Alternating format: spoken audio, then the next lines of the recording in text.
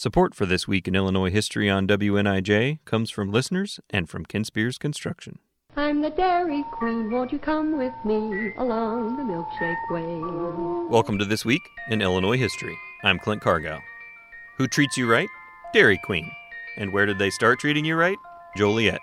That's where Sherb Noble opened his first Dairy Queen on June 22, 1940.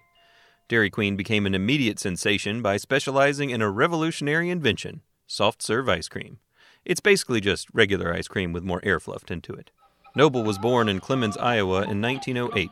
He attended a 2-year dairy program at Iowa State College and worked his way through school at Hutchinson Ice Cream Company, learning the frozen dairy trade. In 1938, Noble ran an ice cream store in Kankakee called Sherb's. His supplier and friend, John McCullough, was experimenting with a softer ice cream and offered it to Noble. Noble tested the soft serve as a 10-cent all-you-can-eat special. His entire stock, 1,600 servings, ran out in under 2 hours.